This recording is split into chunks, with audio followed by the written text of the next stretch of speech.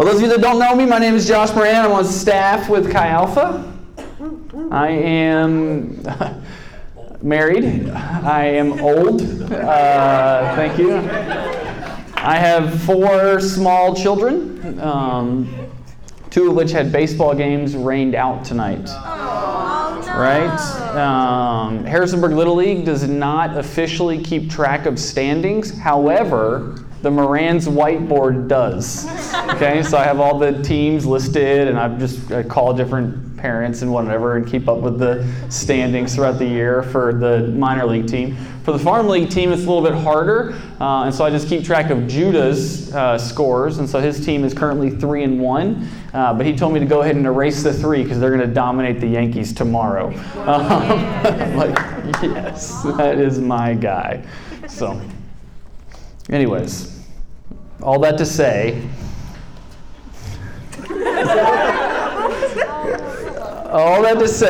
that we are in the middle of a series called Holy Spirit's Acts. We've been walking through the book of Acts. We've been walking on this journey with the Holy Spirit and journey with Jesus and journey with His people as the church has been being built.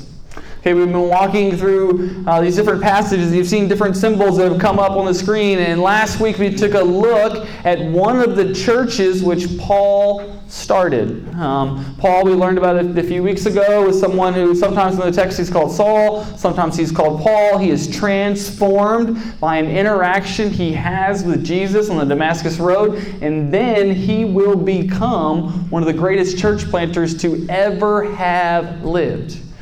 For most of us in the room, the only reason in which we can be here at JMU following Jesus is because Paul built a church in the middle of the first century. Right? It's wild. Like he becomes the what is called the apostle to the Gentiles. Gentiles meaning those of us who are not Jewish. And he builds the church among those who have not heard until his death in the middle, towards the second half of the first century, presumably in Rome. Quit looking at me. Oh, sorry. It's. I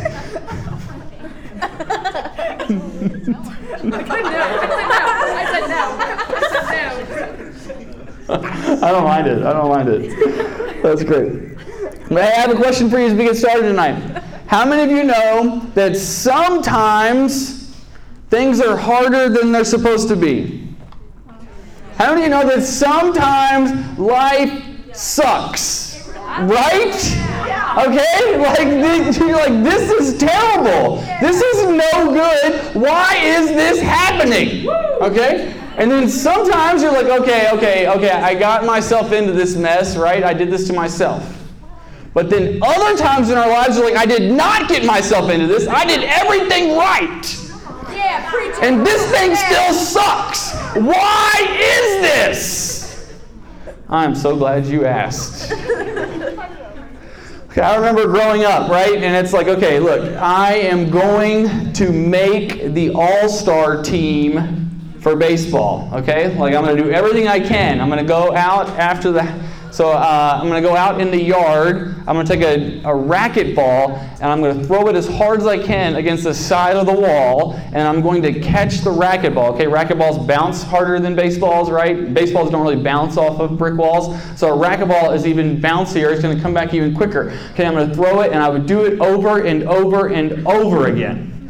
Practicing, okay, the transfer, like getting in front of the ball, the movement, everything. And I would do everything right. Still never made the all-star team. Right? Okay, that's tough, right? Some of you can relate to that. You're like, no, I remember putting up all the extra shots in the gym and she still made varsity and I didn't. Faith's never been through that. Some of you, it's your academics, right? You're like, I studied 3 times as long as the person that showed up hungover, and they got a better grade, and it's just not fair. Right? It's frustrating. But, you everybody okay? I'm pretty passionate about this message tonight. I don't know if you've been able to tell. I've got a quote from Dick Brogden that is the title of the message and is going to be what we're going to journey through here. Sometimes you can do everything right and still get pounded. And to be honest with you, without this understanding of the gospel message, without this understanding of suffering, without this understanding of continuing the fight, I don't know that I could continue following Jesus, because sometimes it's just really hard. And so we're going to take a look at that in the life of Paul tonight in the second half of the book of Acts. Okay? So Acts is this journey of the church being formed as the Holy Spirit is building the church. The first half of Acts, we follow this guy called Peter, who some of you have heard of, right? He's one of the disciples. He's a disciple who denies Jesus, but then Jesus makes him breakfast, and for some reason they eat fish for breakfast, right? And I'm like, that's weird. We just have Cheerios. That's not true. We don't have Cheerios. We have something with a lot of sugar at our house, typically waffles and Nutella. Yeah. 10 out of 10 would recommend. Fold it in half. That's what we do. And just crush it. Yesterday I put my feet in Nutella because it was Sunday. Sam was there. I put feet in Nutella because one of the kids, presumably, it could have been someone else, had a bowl of Nutella underneath the table in the dining room, and I guess they forgot or they had finished what they were eating it with, and they just left it there, and I had my bare feet just right there, right in the Nutella. Yeah, so it was a lot.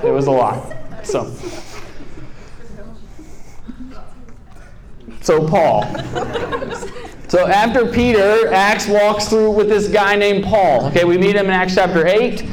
He's called Saul. He's called Paul. Tonight in one of our passages, he's going to be called Saul. And then he goes on 3 missionary journeys to build the church. And as he's going on these journeys, bad things happen. Actually, a lot of bad things. Like more bad things than you could imagine. And Paul's going to list them for us in our passage. If you have your Bibles, you can turn to 2 Corinthians chapter 11, right? 2 Corinthians is not in Acts, okay? One of my options tonight was to walk you through each of these individual passages, but I know that you have finals coming up and you really don't want to sit here for all of that. So instead, we're going to look at Paul's summary of these difficult passages. And so if you have your Bibles, 2 Corinthians, so right after Acts is Romans, and then 1 Corinthians, and then 2 Corinthians, chapter 11, and we're going to start reading in verse 23. So Paul is talking to the church at Corinth, a church that he would start on one of his 3 missionary journeys. And the church at Corinth has been having some difficulties. There have been some things that have going on in their lives, and they don't enjoy the suffering that is happening. They don't enjoy the frustrations that are happening. They don't enjoy these things that have happened because of the fall. They don't enjoy all of these things. They're like, Paul, what is going on? Why is this happening? We are good Christian people. Everything is supposed to have worked itself out by now. And Paul's like, well, let me tell you a story. And so Paul tells them a story here, and we will read it. At different points, I think I'll have some of the Acts narratives on the screen as Paul reads them. Now, as we get into this list, some of you are reading ahead. Again. What you need to realize is that this is just half of the list.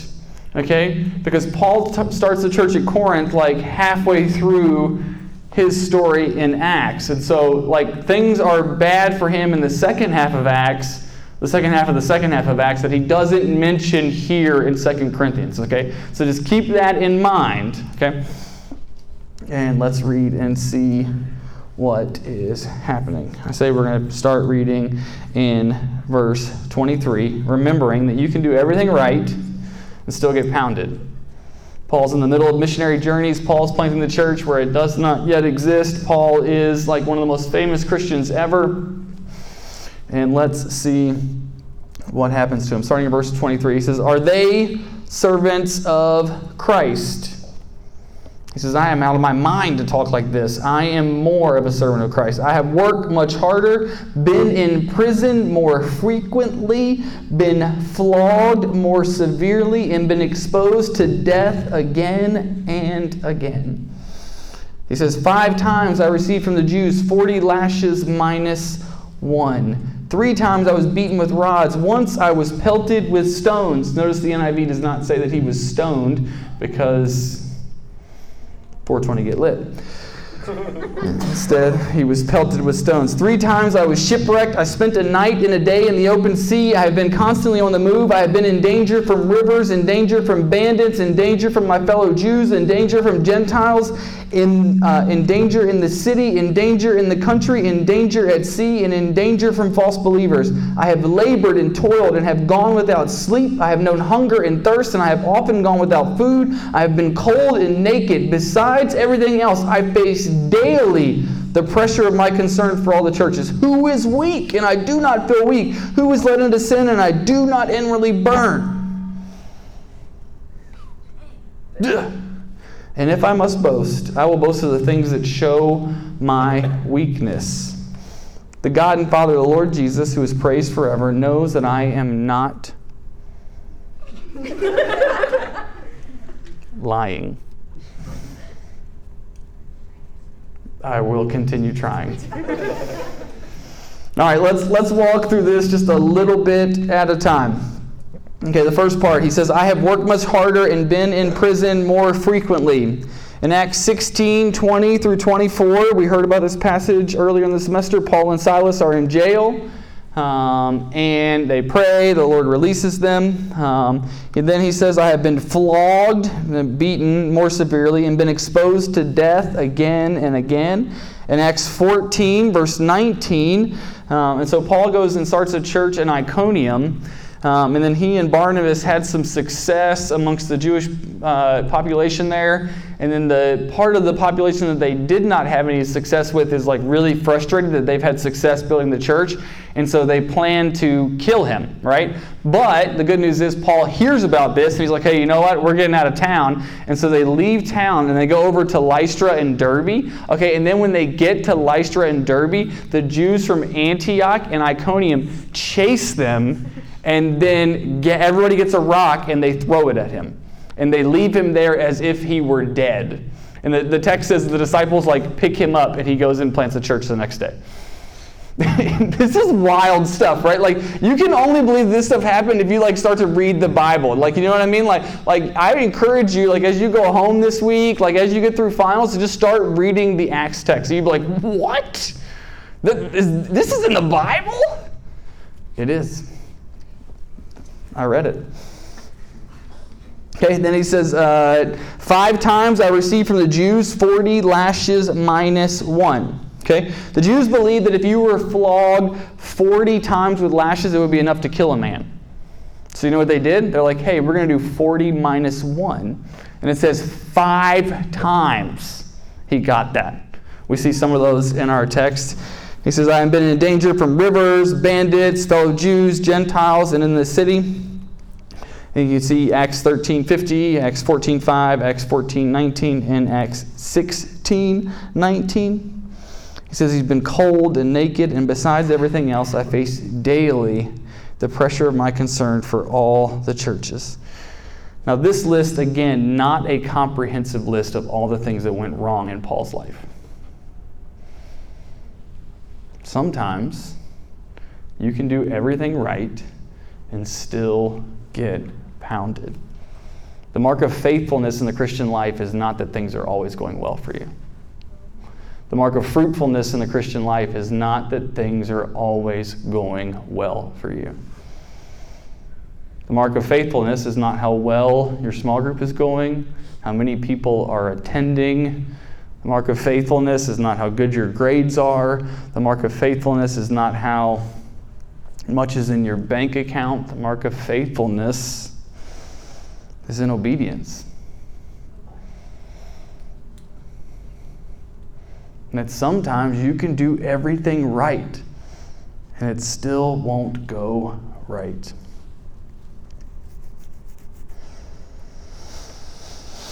Paul mentions many times in our text here that he was in prison and jailed. I find this fascinating. There's a whole genre of Paul's letters that are called the prison epistles.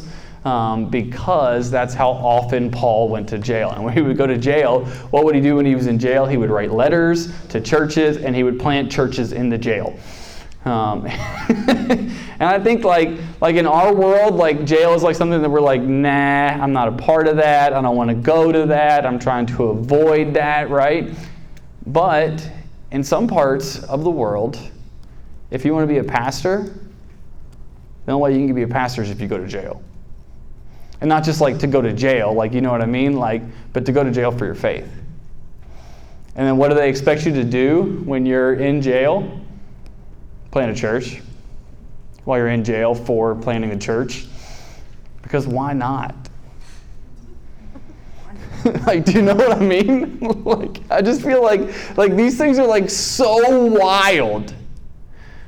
And like me and like my stubbornness and like me and my frustration, like I would just be like, you know what, just forget it. Like forget the whole thing. Like I did everything right and I ended up in jail. But Paul's like, I'll move on to the next city, see if I can go to jail there. Like, let's see what happens. Let's go on the ride of a lifetime of following Jesus, and adventure is waiting around every single corner. And that doesn't mean that it's always going to be great. Some people would say, maybe you've heard this phrase, but the safest place that you can be is in the center of God's will. And I think that looks great on a pillow, on your couch, but I don't think it actually plays in the text. I don't think the goal of life is safety. I think the goal of the Christian life is obedience. The goal of the Christian life is faithfulness.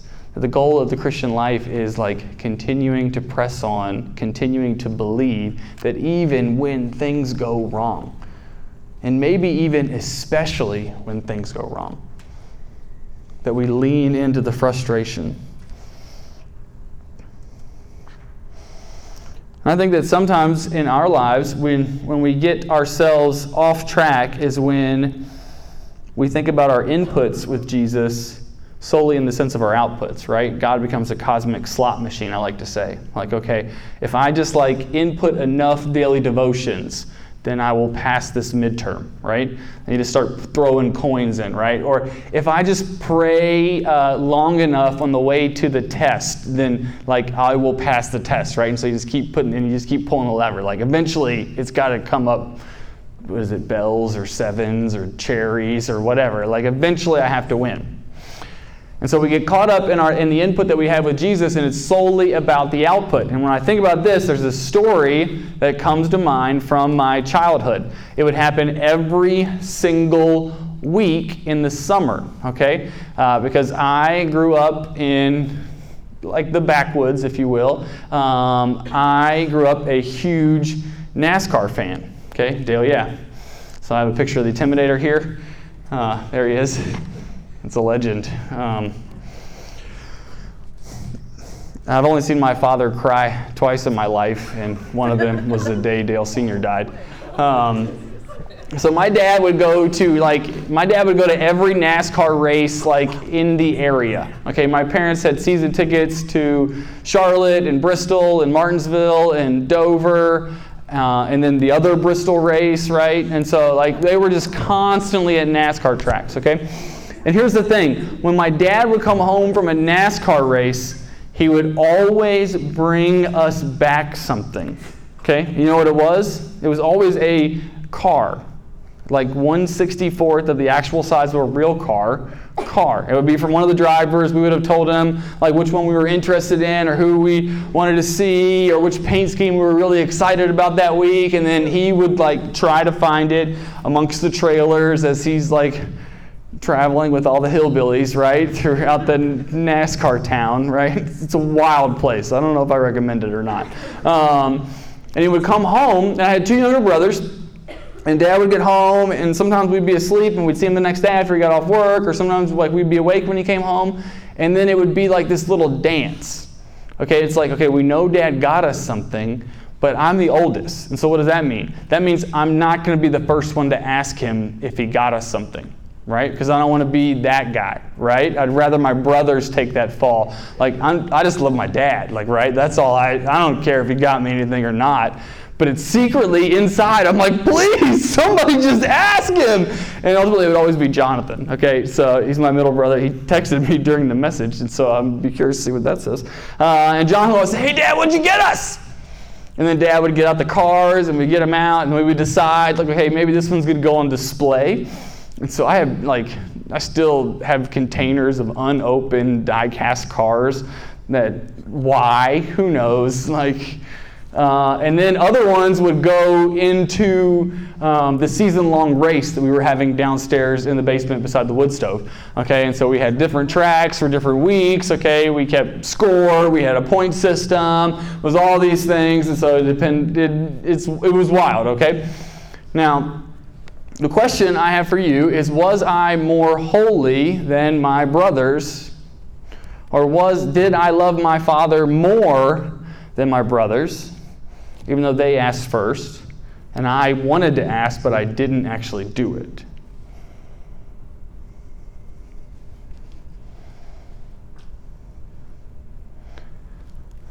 And I think that just because I didn't say it, it didn't make me any different than them. We had the same feelings, the same thoughts on the inside. And though I was trying to act like I didn't really care, it didn't matter, I knew that it did. And the only reason that I wasn't asking, like, hey, did you get us something, was so that I could be seen as, like, the favorite son. Though I don't think that was one of the metrics my father used for who his favorite son was. Well, he didn't ask me about the NASCAR car when I got back, so that's an extra gun for you in the will.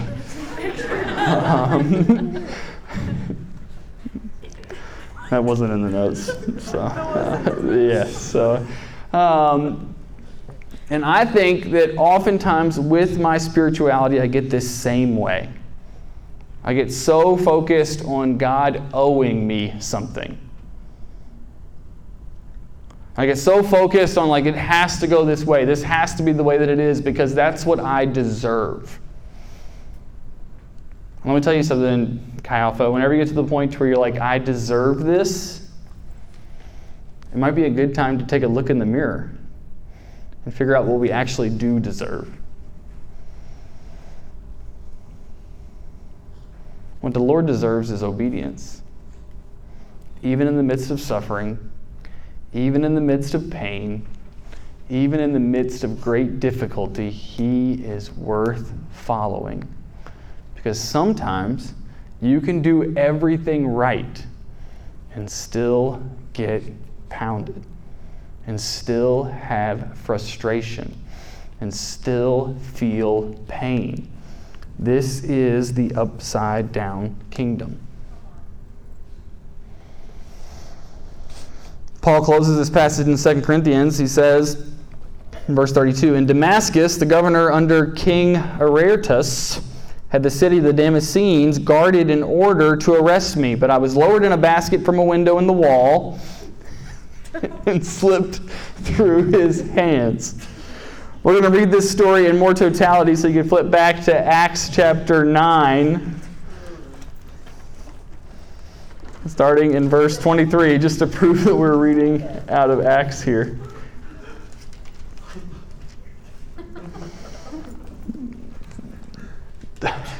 So you can see at the beginning of chapter 9, my wife preached this passage a couple weeks ago. You see Saul's conversion. And so, Saul, why do you persecute me? And so then he goes to Damascus and into Jerusalem. So actually we'll jump back to, let's do verse 20. It says, Saul spent several days with the disciples in Damascus. At once he began to preach in the synagogues that Jesus is the Son of God. All those who heard him were astonished and asked, isn't he the man who raised havoc in Jerusalem among those who call on his name? And hasn't he come here to take us as prisoners to the chief priests? Yet Saul grew more and more powerful and baffled the Jews living in Damascus by proving that Jesus is the Messiah. Now, Paul has had so much success in proving to the Jews that Jesus is the Messiah that after many days had gone by, there was a conspiracy amongst the Jews to kill him. Okay, the dude has been a follower of Jesus for not very long. Okay, he has just radically been transformed by the power of the Spirit. He has seen God. He has heard His voice. He has been blind. He's had scales fall from his eyes. Now he gets up, he is baptized, and he builds the church, and then they decide they're going to kill him. It says, day and night they kept close watch on the city gates in order to kill him, but his followers took him by night and lowered him in a basket through an opening in the wall. Can you imagine? This is a grown man. Right? They are chasing him to kill him. And they're like, okay, the best way for us to get you out of here is we've got a rope and we've got a basket. Jump in. Right? This is wild. He's like, let's do it. And they lower him from the basket and he gets away. It says that when he came to Jerusalem, okay, he's running for his life. He comes to Jerusalem and he tried to join the disciples, but they were all afraid of him, not believing that he really was a disciple. Okay, the dude just started the church in Arabia. It got so successful they decided they were going to kill him. A grown man gets in a basket and has other men lower him down outside the city wall. He runs to Jerusalem and is like, guys, help me. And they're like, nope. We are terrified of you. You cannot come with us. That would be wild. That would be enough to if I'm just right?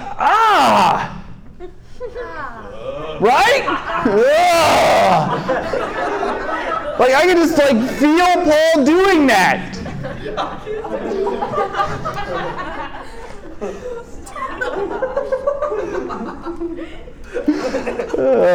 But the good news is Barnabas took him and brought him to the apostles. He told them how Saul, on his journey, had seen the Lord, and how the Lord had spoken to him, and how in Damascus he had preached fearlessly in the name of Jesus. So Saul stayed with them and moved about freely in Jerusalem, speaking boldly in the name of the Lord. He talked and debated in the church throughout Judea, Galilee, Samaria, and enjoyed a time of peace. And then the text is going to continue, and Paul is going to build the church, and he's going to be put in jail. He's going to build the church. He's going to be flogged. He's going to build the church. He's going to get pelted with stones. He's going to wash, rinse, and repeat. And then sometimes in my life, I'm like, man, if I don't get the parking spot, Jesus doesn't love me. Right? You've been there, right? You have prayed, Jesus, let there be an open spot at UREC towards the steps. Towards the steps. Yeah, right? Towards the steps. And then it's not there. And I'm like, why didn't he do that for me? Or it's okay, we used to do this. We would walk to class, and we would have left late. We'd be like, Lord, stop time for us so we're not late for class. Right? You've been there, right? And then you're so frustrated when it doesn't happen. You're like, why didn't you do that for me? I was reading my Bible, Jesus. That's why I was late. Maybe this is just me that needs this. And it's man, I just did everything right. And I invited someone to small group and they still didn't come. Or I did everything right. I just found out I'm not going to get the internship this summer.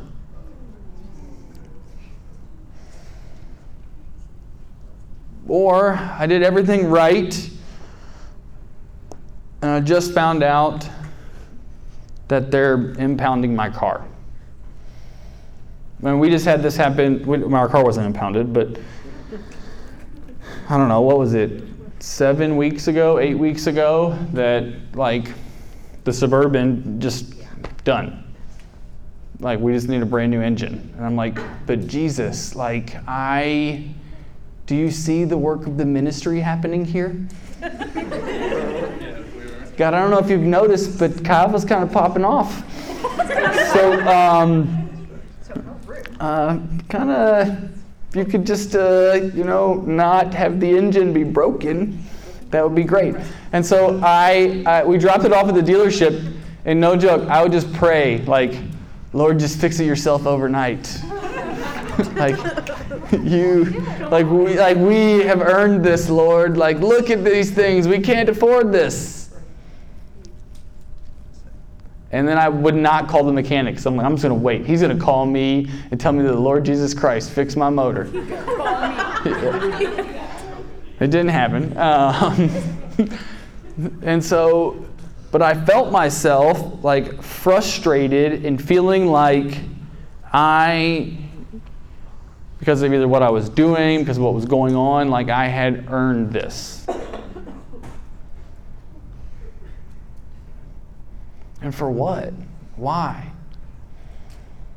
And I can tell you, it is a big, wide, nasty, hard world out there. Fallenness, brokenness, frustration. You have to get this message. That sometimes you can do everything right and still get pounded. Come on. Because when it does happen, you won't walk away from everything. You know what? Yeah, I did that Jesus stuff in college, but I just don't think it's for me anymore. I haven't gotten anything out of that in a while. Things didn't go so well for me in X, Y, or Z. I mean, when I read this, nothing really seemed to go very well for Paul. Constantly. Oh, chapter after chapter. Read these stories of these missionary journeys. So in my mind, tonight's message is about, there's a balance. This is one of the things that we teach in premarital counseling. So you guys are all in premarital counseling right now. Congratulations. You're like, whoa, that's weird. The Lord Jesus Christ doesn't give me a spouse. I'm walking away from this thing. Like, why does he do that? So here's the thing. When you have expectations that are up here and reality that is down here, everything in the middle is frustration. Okay? When you have expectations that are up here and reality that is down here, everything in the middle is frustration. Okay? When you expect that your roommate will, every time they eat off of a plate, clean it immediately.